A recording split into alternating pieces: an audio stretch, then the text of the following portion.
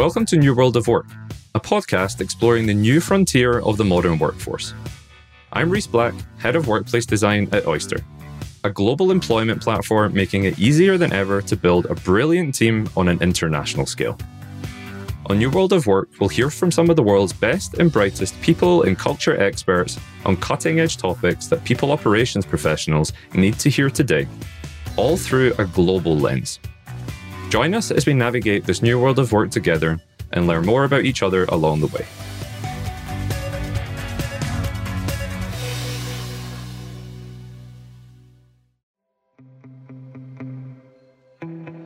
If there's one thing we can say with certainty about the pandemic, is that it's resulted in some fundamental changes that could be here to stay for good. For example, the shift to remote work has helped many people find a better work-life balance, more autonomy, and a flexible schedule that suits their lifestyle. The option to work remotely has become a non-negotiable for many job seekers today. Companies that don't offer it will struggle to attract and retain the best talent. In fact, nearly half of all employees say that they would leave a company that imposed a return to office mandate. Along with the shift to remote work comes new and evolving real estate needs. For example, companies may need to downsize their office space or add new elements like collaboration rooms or event spaces. In this episode, I'm sitting down with Tushar Agarwal, the co-founder and CEO of Hubble, to learn how the shift to remote work may change real estate needs for enterprises everywhere. Hubble helps businesses like Accenture, Trustpilot, and Oddbox navigate this new remote working landscape. It offers access to a global network of on-demand workspaces, a curated set of remote work perks, and much more. Tushar offers his insights into the remote working world, sharing tips for business leaders hoping to provide their teams with more flexibility and the freedom of choice. He kicked off our conversation by sharing more about his background and Hubble's founding story. My name is Tushar Agarwal, and I'm the co-founder and CEO of Hubble, which is hubblehq.com. And I founded this business 8 years ago, back in 2014. And we started off as a pure play Airbnb for office space. So that was really about businesses letting out their spare desks or spare capacity that they had in their office to other businesses on a really flexible basis. And then as the flexible office market grew and exploded, and we started to see brands like WeWork, we ended up sort of becoming a little bit like a Booking.com or Expedia for the market, where you could come online, you could search for flexible office space, whether you were a small business or a large one, and you could do everything automatically on the website. And very recently, as we've gone through this period of COVID and a huge amount of change in how people think about where and how they work, we've really repositioned Hubble as a hybrid working platform. So that's really enabling businesses of all sizes to configure the right blend of workspace for them, whether that's being office first, whether that's hybrid and sort of, a mix of office, working from home and on-demand workspace, or whether that's even being remote first, where you don't have a full-time office as such, but you may be working from home and you may be working from on-demand workspace too. So that's really been the evolution of Hubble over the past 8 years. And this was my second job after working for my sins in investment banking and finance before this. So the idea for Hubble was really around thinking about why it was incredibly difficult to get access to commercial property on a flexible basis. So one of the things that I wasn't aware of when I first started my job in investment banking was that a typical commercial real estate lease, whether that's a retail space, a warehouse space, or an office space in the Western world, was somewhere between 10 to 20 years. So if you were a business looking to start a shop, or look for a new office, you had no choice but to commit to on a 10-year basis or not have a store and office at all. And the way that problem was highlighted to me was I had a bunch of friends who was trying to start their new businesses and really struggling to get access to commercial premises. And also in my job in banking, we were advising some of the largest companies on the planet, and they were looking to figure out whether they could raise debt, whether they could raise equity, or whether they could finance an acquisition. And part of my job was to look at their finances and look at their balance sheet And you could see that so many of these larger companies had huge amounts of commercial real estate leases and liabilities sitting there. And they would frequently say to us, this is a lot of real estate, actually, that we're not really using, but we can't really get out of it because we're locked in for the long term. So that started to form this idea in my head that actually over the next 5 to 10 years, 20 years, as it becomes easier and easier for people to start businesses, as people become more mobile due to mobile technology, and essentially business life becomes less and less stable, people are going to need access to flexible commercial leases. And for me, office space was really the key problem that we kept hearing over and over again. And there's already other platforms addressing that within the retail space as well. So that was really the inception of Hubble, of how can we democratize access to really great office space for businesses that don't want to commit to really expensive long-term leases. The challenge that we're helping businesses with is really helping them figure out what their blend of workspace should be based on what the employees want and also what the employer wants. So we've essentially got a set of tools to help analyze employee preferences, to essentially survey those employees deeply and be able to figure out where and how they want to work. And then we essentially help companies use that data to be able to configure the right mix of space based on whatever data is coming out.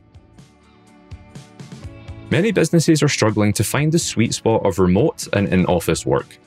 It can be confusing to determine what your employees want and what kind of setup will best serve existing and prospective clients. In a post-COVID world, Tushar says that most organizations are looking to tailor their experience according to the needs of each specific team, department, and employee. In terms of trends, I guess the key trend that we've seen is that pre-COVID, for most knowledge workers, irrespective of what sector you were in, how big your company was, if you were a knowledge worker, the assumption was that you would be expected to come into an office to work 5 days a week. And there was some flexibility around the fringes before. The main thing that we've seen post-COVID really is that the workplace experience, people are demanding the workplace experience be personalized down to an individual level, down to a team level and organization level. So, different organizations, even within the same sector, are adopting wildly different strategies. So you would have seen Goldman Sachs have very publicly come out and said that we are all going back to the office full time. And that's how we work. And if you don't like it, you can go work somewhere else. But then you've seen also that Goldman Sachs competitors like UBS and Citigroup who've said, actually, we're going to work in a hybrid way. We don't need you to come back full time. Similarly, in technology, you've seen Netflix say that they're going to come back to the office full time, and Reed Hastings is a very vocal proponent of full-time office working. On the flip side, you've got a company like Spotify who are letting their employees decide whether they are remote first or whether they are office first. And you can choose to opt into either, and either is fine, and they'll help you figure out what that is. So I think the key trend that we've seen is people are really starting to rethink what the office is for from first principles. And really the core reasons for not working remotely and working and getting together in person tend to be around 3 key use cases. So the first use case is collaboration. People prefer to collaborate in person if they can. And so people are accessing particularly on-demand workspace to get their team together, to do a brainstorm, to do a weekly meeting of a department or whatever that is. Secondly, it's around clients. So, as we move out of lockdown, winning clients is a competition. And so if your competitor is taking your potential client out for fancy lunches and dinners, and you're trying to get them on a 20-minute Zoom call, you may lose that client. And so there's certainly an arms race in terms of getting back in front of clients face-to-face if people can. And so we're starting to see physical workspace be used for that. And third is around culture. And I don't necessarily believe that culture can only be built in the office. However, we are starting to see companies, even those who are remote first, wanting to get all of their team together on a frequent basis, whether that's every month or every quarter or every 6 months, just so people can form those real human bonds and people become friends rather than, a person on a screen that they see almost on a daily basis.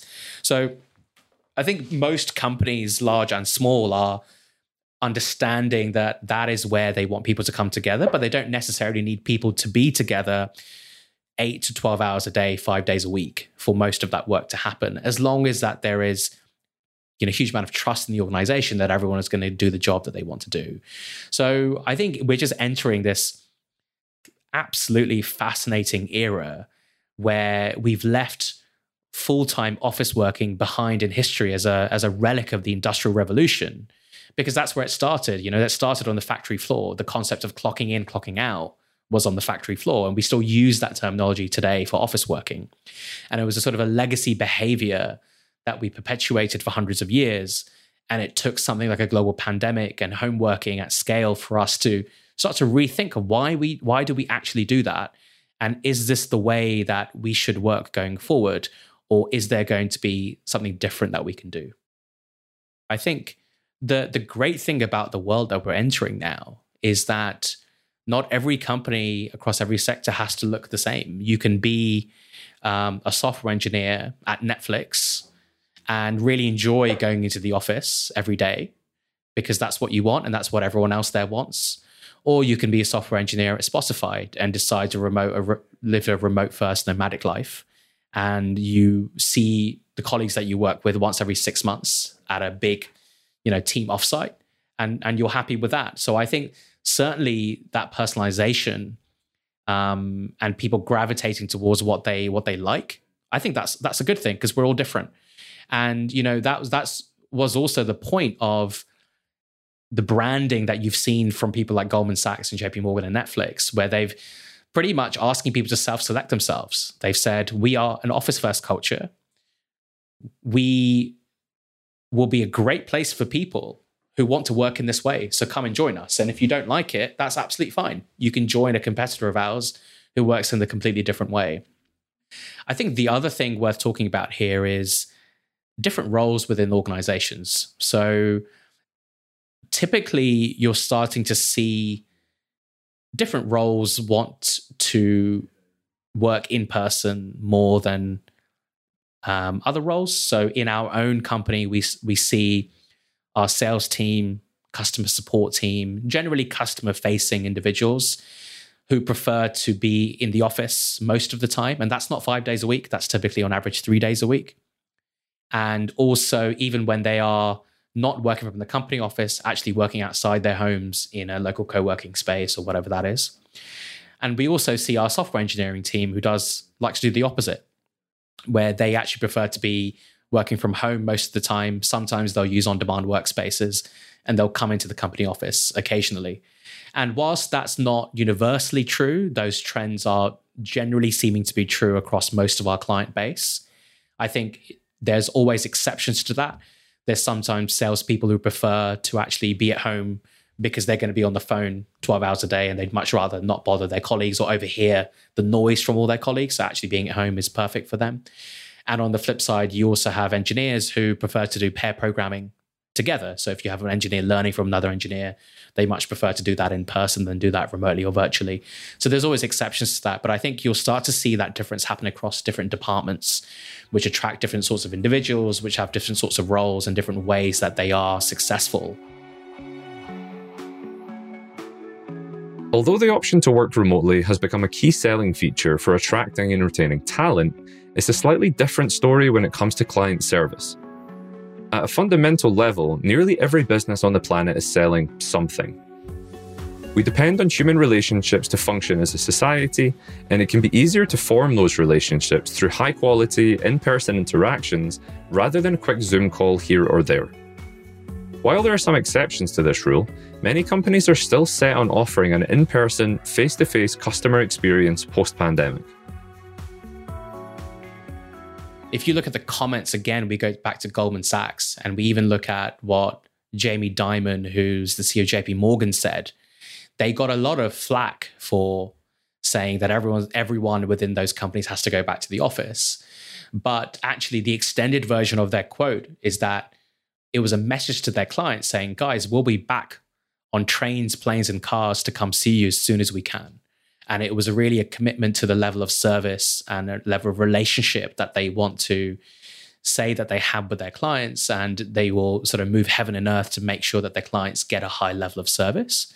And I think, that's an example from financial services industry, but across most industries, you're having to sell at some point. Someone within an organization is having to sell something to someone else, unless you're purely consumer or e-commerce.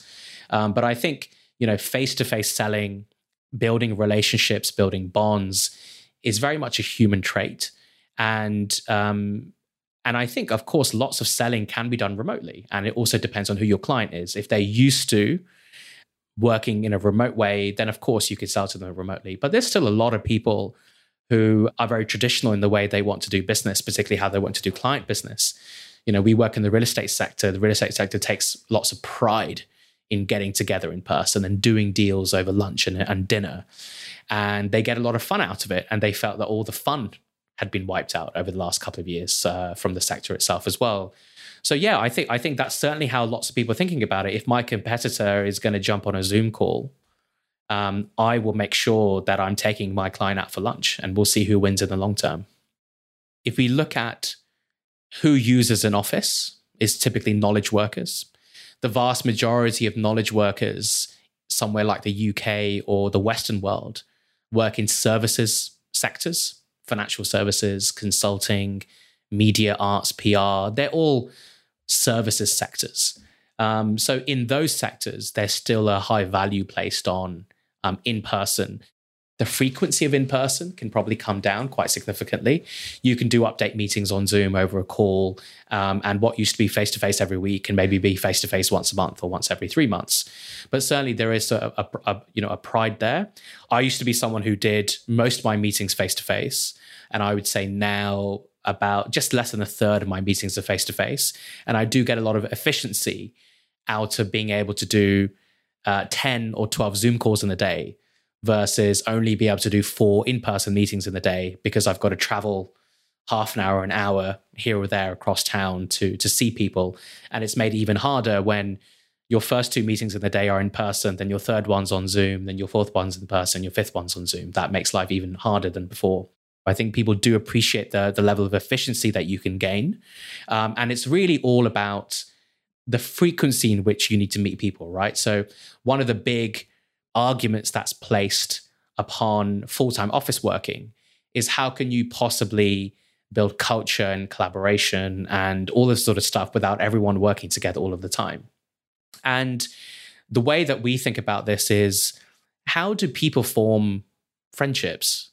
So, there's lots of stages in our lives that over-deliver who our friends are for a long period of our lives, right? Whether that's going to school, going to university or college, starting at your first company as a fresh graduate. You're in this sort of intense period where you meet lots of people, lots of your peers, and then you form these friendships. And I think as we get older, we see that in order to maintain those friendships, you don't need to see those people every single day anymore.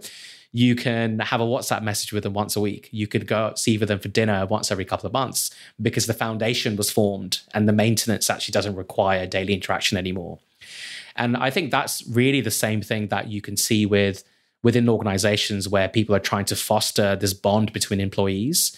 You can actually do lots of intense activities together to form that initial bond and that foundation. And then you can actually be a remote first organization or hybrid organization with people meeting infrequently, but are in touch digitally to maintain those bonds. And I think the same thing can be managed for clients, where you can have an intense period up front where you're wining and dining that client, or you're meeting them for in person once every 3 months, but the interactions in between can be done digitally or remotely. So it's a fascinating thing. And we're really going back to first principles on both human behavior and also work etiquette and efficiency versus impact. And everyone is trying to wrestle all of these dynamics at the same time. And it's absolutely fascinating. Ultimately, navigating this changing world of work is one big lesson in human behavior and social dynamics. Companies aren't just choosing where their employees will do their work. They're making a statement about their identity, because the environment you choose to work in says a lot about who you are as a company and what you value most. In the future, Tushar says that a company's real estate strategy is equivalent to their talent strategy. So your workplace strategy is now your talent strategy is a phrase that I've been saying now for the past year or so, if not longer. And the reason for that is purely we're entering an era, especially after 2 years of lockdowns, where most knowledge workers across the planet have demonstrated that they don't need to be in an office full time to get work done and be productive. So as we enter this post-COVID world, those same employees are demanding the same level of flexibility, autonomy, and choice over where they work. And if they don't get that from their employer, nearly 40% of them are saying that they'll leave an employer that mandates a full-time office policy.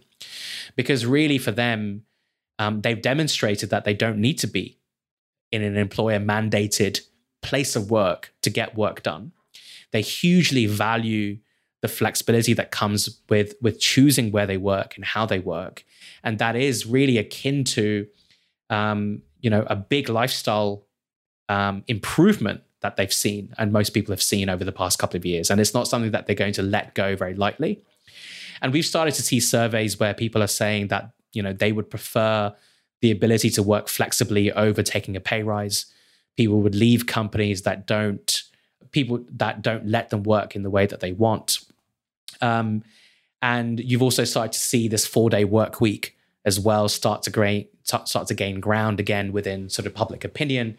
So it really has created this huge power shift from employer to employee, where employees have a lot more say in how and where they want to work. So now if you are an HR manager or you're an HR director, I'm pretty sure that your existing employees and anyone that you've tried to hire has asked you in the last 12 to 18 months, so how do you guys work? Are you remote? Are you hybrid? What's the expectation to come back to the office? And really those same people are in charge of retaining talent and hiring talent. So if you give the wrong answer to an existing employee or to a prospective employee, you've got a pretty high risk that either that new employee won't join your firm or the existing employee will leave. And that has now become almost table stakes in hiring and retaining staff because people value it so much. So you have to make a huge amount of sacrifice in order to go and commute to an HQ in the center of a main city every day. And when lockdown happened, people started to regain some of that control. People moved out of London. People started to commute less. People started to see their family more. People moved to countries with much better weather. Lisbon and the Caribbean benefited from remote workers more than anywhere else. And so to then now give that up all over again for a reason that seems relatively arbitrary to some people is a big decision to make, especially when you have more and more employers who are willing to give employees that flexibility, autonomy, and choice. And so you'd much rather go work for an equivalent employer who's willing to pay you a similar salary in a similar sector for a similar role, and you get to work the way you want versus a company that is being much more dogmatic. So, I really think it is the single most important question that comes up in nearly every hiring interview, nearly HR manager check-in. So much so that LinkedIn released a feature 3 months ago where every company profile page has the ability to say whether you are office first, hybrid, or remote. So, and we know LinkedIn is the largest recruiting network on the planet.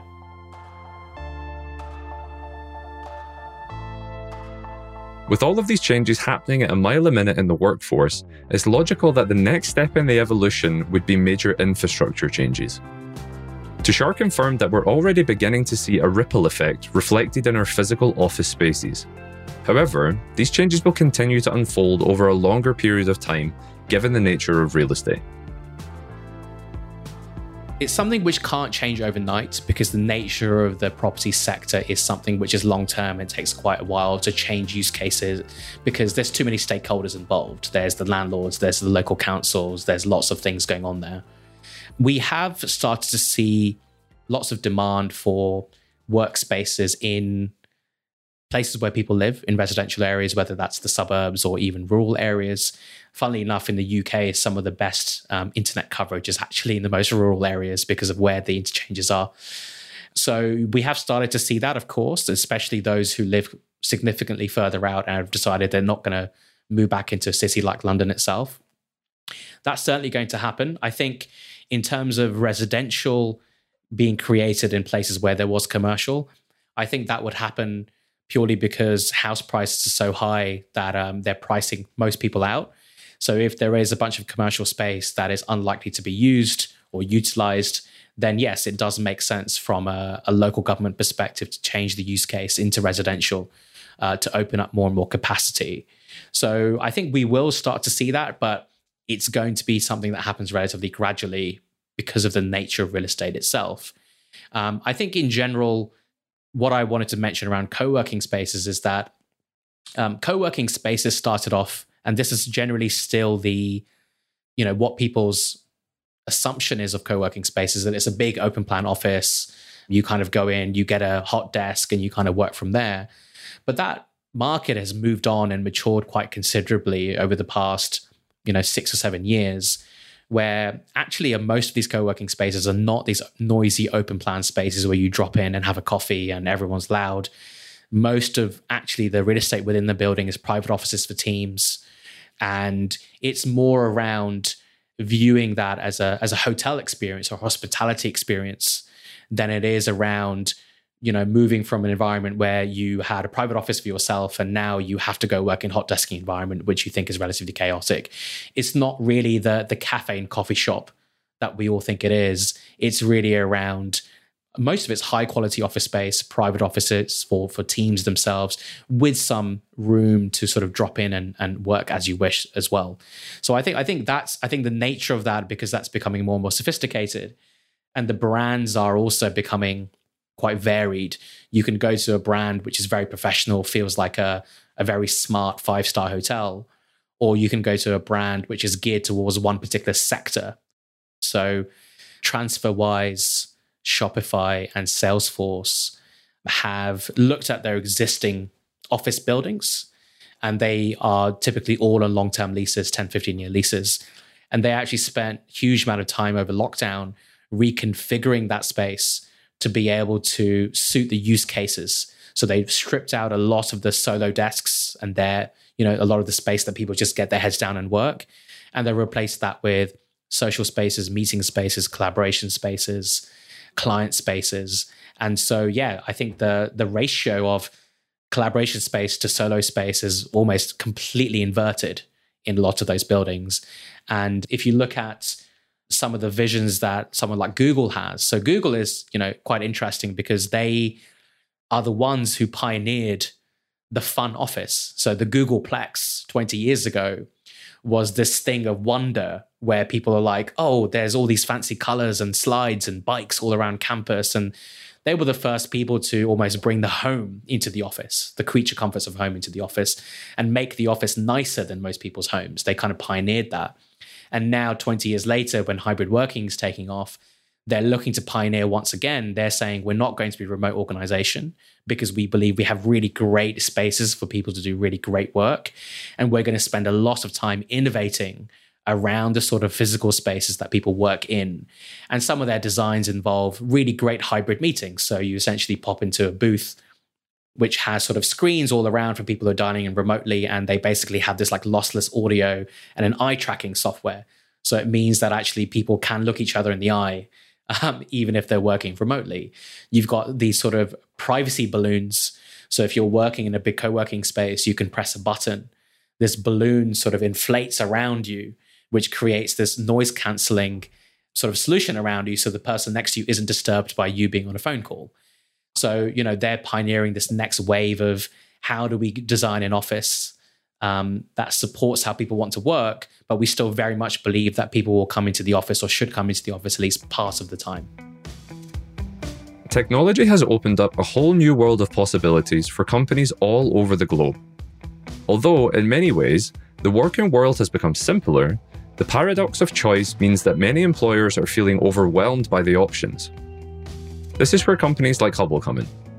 Tushar shared a few simple steps employers can take to ensure they're keeping their employees and their clients happy. I think the first step is, if you haven't already done this, is to just speak to your employees, survey them, ask them lots of questions around how they want to work, but not only just how and what, but also why. And I think the why will surface a lot more insights than just asking people what they want. And I think once you've got those insights, then you have to look at your own real estate portfolio to see how you can use that. So if you're already sitting in a long-term lease and you've got an office, then maybe the best thing to do is there any sort of reconfiguration of this space that we should be doing to make sure that people are much happier? Is there actually a bunch of employees that we have who, for them, it's really difficult to come in on a regular basis, so we should actually give them access to a network of on-demand spaces that they can use outside of the company headquarters. I think if you are coming up on a lease renewal, or you have the ability to essentially be a bit more flexible about what office you should have, then you have the luxury of starting from first principles. So you can sort of decide, okay, based on that employee data and based on what the C-suite and the employer is saying, maybe we can start off with an office of this size and this location, give employees access to workspaces on demand that they can use as and when they want. And we can just see how this goes. And we are able to sort of then iterate on that and learn from that over time. So I think a lot of it comes down to, if you know what your employees want and why they want it, you can make lots of good decisions, and you can sort of assess what's within your control and what's not within your control. The past 2 years have brought on a lifetime of new developments in the workforce. If we can accomplish this much in a matter of months, what could be in store in the future? Tushar shared some of his predictions for the next 5 to 10 years with me. The workplace experience will be personalized down to the organization, team, and individual. And I think that different people will just work in different ways, but they'll be connected and unified by what they're doing for the company and their team, and sometimes even time zone. I think time zone is still going to be a bit of a challenge for companies that don't work fully asynchronously, and sometimes asynchronous works for some departments and doesn't work for others. I think the other thing that we'll see is we will start to see the center of gravity that city centers have around office working start to weaken. And I think we'll start to see a migration of knowledge workers into parts of the world that have a high quality of life, good weather, whatever that is, but maybe fewer economic opportunities. So if you think about parts of the world like the Caribbean or even Southern Europe, some of the most beautiful places on the planet, relatively low cost of living, depending on which country you go to. But the economic opportunities there aren't as good as if you lived in London or New York, for example. So I think you will see a migration of knowledge workers to pursue a higher quality of life. And what they may sacrifice as a result of that is living in a big city. They may sacrifice the options of companies that they can work for. So they'll opt to work for hybrid or remote companies or in hybrid or remote roles. And those economies themselves would really benefit from this migration of knowledge workers, who may then start local businesses there. And actually that may end up being the economic revival of a lot of these countries who have fallen behind the Londons and New Yorks and Parises of the world over the past sort of 100 years or so. And I think the third thing is that I don't believe that in-person interaction at work will go away. I think it will just become more and more intentional, and people will just become a lot smarter around when they decide to interact in person versus when they decide to interact virtually. And actually, I do believe that the virtual world of work will continue to gain steam beyond just video conferencing platforms and beyond just messaging platforms into, the metaverse, for example. I do believe that there is potentially a future where talent is so decentralized that you can be an avatar or a pseudonym in the metaverse, and you can be fully employed by a company who has no idea who you are. But you're essentially being compensated for the work that you do because it's really easy to measure your output and to be able to pay you for that output. So I actually think that there's an extrapolation of the gig and freelancer economy into essentially anonymous workers who are working fully digitally and being paid exactly for what output they have as well.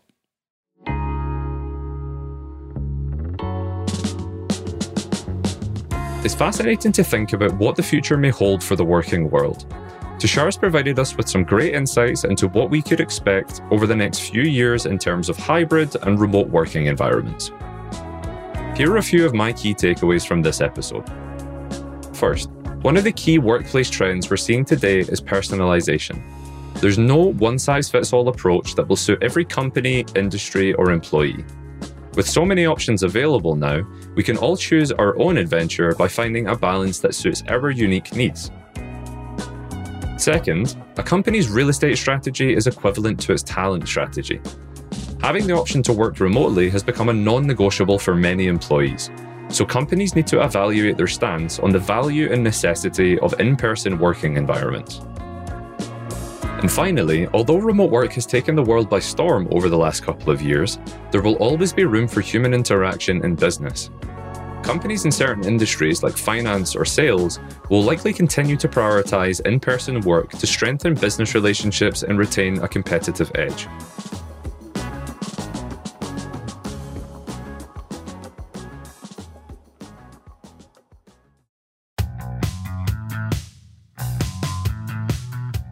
Thank you for listening to New World of Work, the podcast exploring the new frontier of the modern workforce through an international lens. We hope this episode served to expand your horizons and open your mind to a new perspective. Be sure to subscribe, rate, and review the podcast so that we can reach more listeners. I'm your host, Rhys Black.